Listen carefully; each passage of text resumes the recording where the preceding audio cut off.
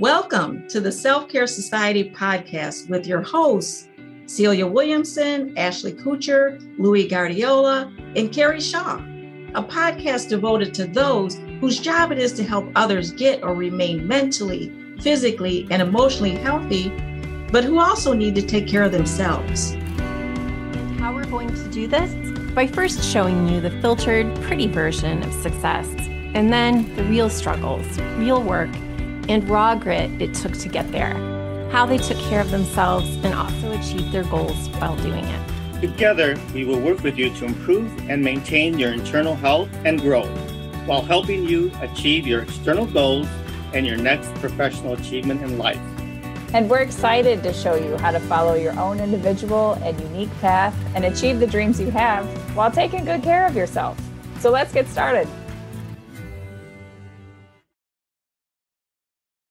Welcome back, everyone, to the Self-Care Podcast. I am LaShanna Alfred, and I have a question for you today. And the question is, who are you? Who are you? Let that question really reflect and notice how it resonates with your mind, how your body responds, even with that question. And then I want you to make it personal. Who am I? Who am I? Where did these beliefs come from? Why do I do the things that I do? This is a very important question because a lot of us are walking through this thing called life, trying to figure out who we are or believing that we're someone that we're really not realizing that life experiences, childhood trauma, and various things that we've been throughout our lives has actually shaped how we see not just ourselves, but the world around us. And so today, as you reflect on the question, who am I really want you to begin to sit back and see, okay, why do I do the things that I do?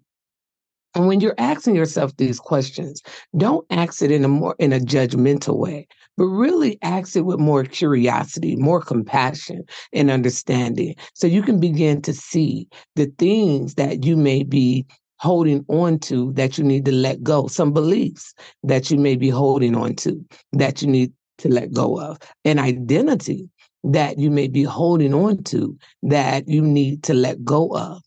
If you're not where you desire to be and you're feeling trapped, you're feeling stuck in a certain place in your life, maybe in finances, in relationships, maybe just mentally trapped, whatever it is, I believe that we have on the inside of us, each of us have on the inside of us what it needs or what it takes for us to live our best life. So I'm going to share with you 7 steps to really understanding who we are. The first one is self-reflection. I encourage you to take the time to reflect on your experiences, values, and beliefs to gain insight into your identity. So you're going to do some self-reflection. This can take place early in the morning before you get your day started, or maybe in the evening after everything is done. You want to take time to reflect on your experiences, and not just on your experiences this particular day, but your experiences throughout life, your values, the things that you hold true, the beliefs that you have. Because I recognize that there were some beliefs that I had that was literally driving my life and kept me on this vicious cycle. It wasn't until I began to identify blocking beliefs and replace them that I began to see my life go in a positive direction. So number 1 is self-reflection. Number 2, explore interests. Engage in activities that genuinely interest you to discover passions and hobbies that contribute to your sense of self. And so I find myself even now, I love participating in group activities, so group exercises. I love that. And so I realized that, wait, I like being around people where we have a common goal. In this particular group, the common goal is physical health, physical fitness. And so I love and I realize that I can get up early in the morning and go to the gym and work out. So I want you to begin to engage in activities that genuinely interest you, to discover your passions and hobbies that contribute to your sense of self. If you are one who don't like change, I challenge you to do at least one thing this week that's different from what you normally do. So if you're a person that does not like group activities, I encourage you to do some type of group yoga, group workout, group cycling, whatever that is, just to get out of your comfort zone. Because this is the part of us challenging ourselves to experience new and different things so we can begin to see what our passions are and begin to create new hobbies. So 2 is explore interests. 3, embrace emotions. Understand and accept your emotions, recognizing how they shape your responses and choices. Embrace emotions. I encourage you to really, when you're feeling down, overwhelmed, sad, happy, excited, whatever that is, I want you to really embrace them and understand really to accept them. Don't judge it.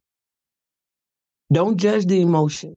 Because a lot of us run from emotions that hurt and we replace it with the angry emotion because that's more controlling or safe, right? And so when you're recognizing and understanding your emotions, you want to understand them with some compassion, not with harsh or judgmental self-talk. Recognize how they shape your responses and your choices. And the formula that I teach, when events happen, we have a belief about the event, this thought about it that triggers our emotions. And then those emotions trigger our behavior or our responses. And so notice when you feel hurt or overwhelmed, is your response, is it to isolate? Do you call and need to talk about it and gossip? Really not really, coming up with any solutions. You just really need to vent. And whatever it is, don't judge it. Just recognize it and embrace the emotion. Learn to accept every aspect of you. Every aspect of us has meaning, even the hurtful, painful, emotional ones. It's kind of like an engine or a check engine light to our soul. Whenever we feel uncomfortable, overwhelmed, body aches, and all of those things, pause and just embrace it. Accept the emotion and recognize how it shapes your behaviors, your responses, and your choices. So number 3 is embrace emotions. And number 4, evaluate relationships. Access or assess the impact of your relationships on your identity, acknowledging the people who influence and support you.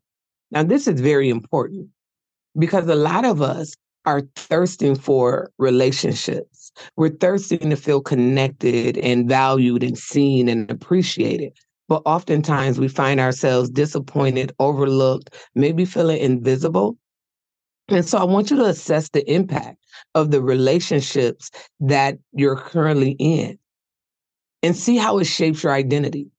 When you're with a certain group, do you find yourself changing up how you think, how you talk, how you dress? What is that like? What is the influence of this particular relationship on your identity? And acknowledge the people who influence and support you. Those who influence you, do you find yourself trying to be like them? Or is it a different, belief or thought where they encourage you to be the best version of yourself?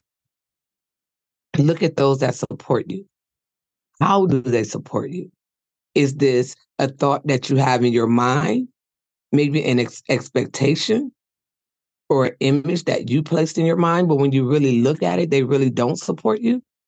I want you to just assess the impact of the relationships that's in your life and look at it just with curiosity, right? So you can begin to be aware of what's actually impacting your ability to see your true and authentic self.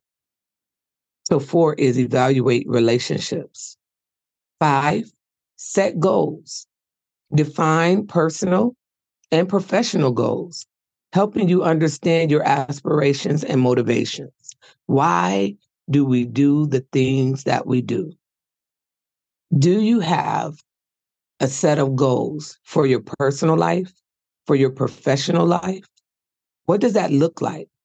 Have you written them down or are they just in your mind? So I encourage you to define personal and professional goals so they can help you understand your aspirations and motivations. I remember when I was younger, I always wore tennis shoes, always had some type of jogger set on.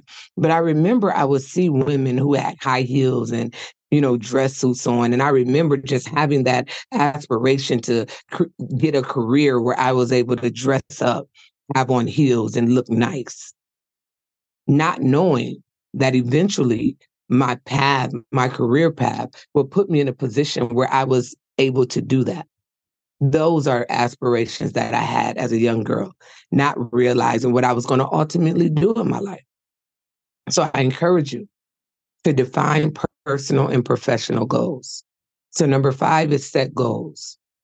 Number 6, learn from challenges. Reflect on challenges and setbacks as opportunities for growth, gaining a deeper understanding of your resilience and strengths. Reflect on challenges. Don't get upset, mad, turn around. I often do this mindfulness activity with individuals that come into my office, and I have them close their eyes and envision themselves on the beach. And as they're walking along the beach, the sun is out, the temperature is just right, and they see themselves just kind of free and arms outstretched and just walking along this beach. And then all of a sudden, is this brick wall that I place in front of them. And so they see this brick wall.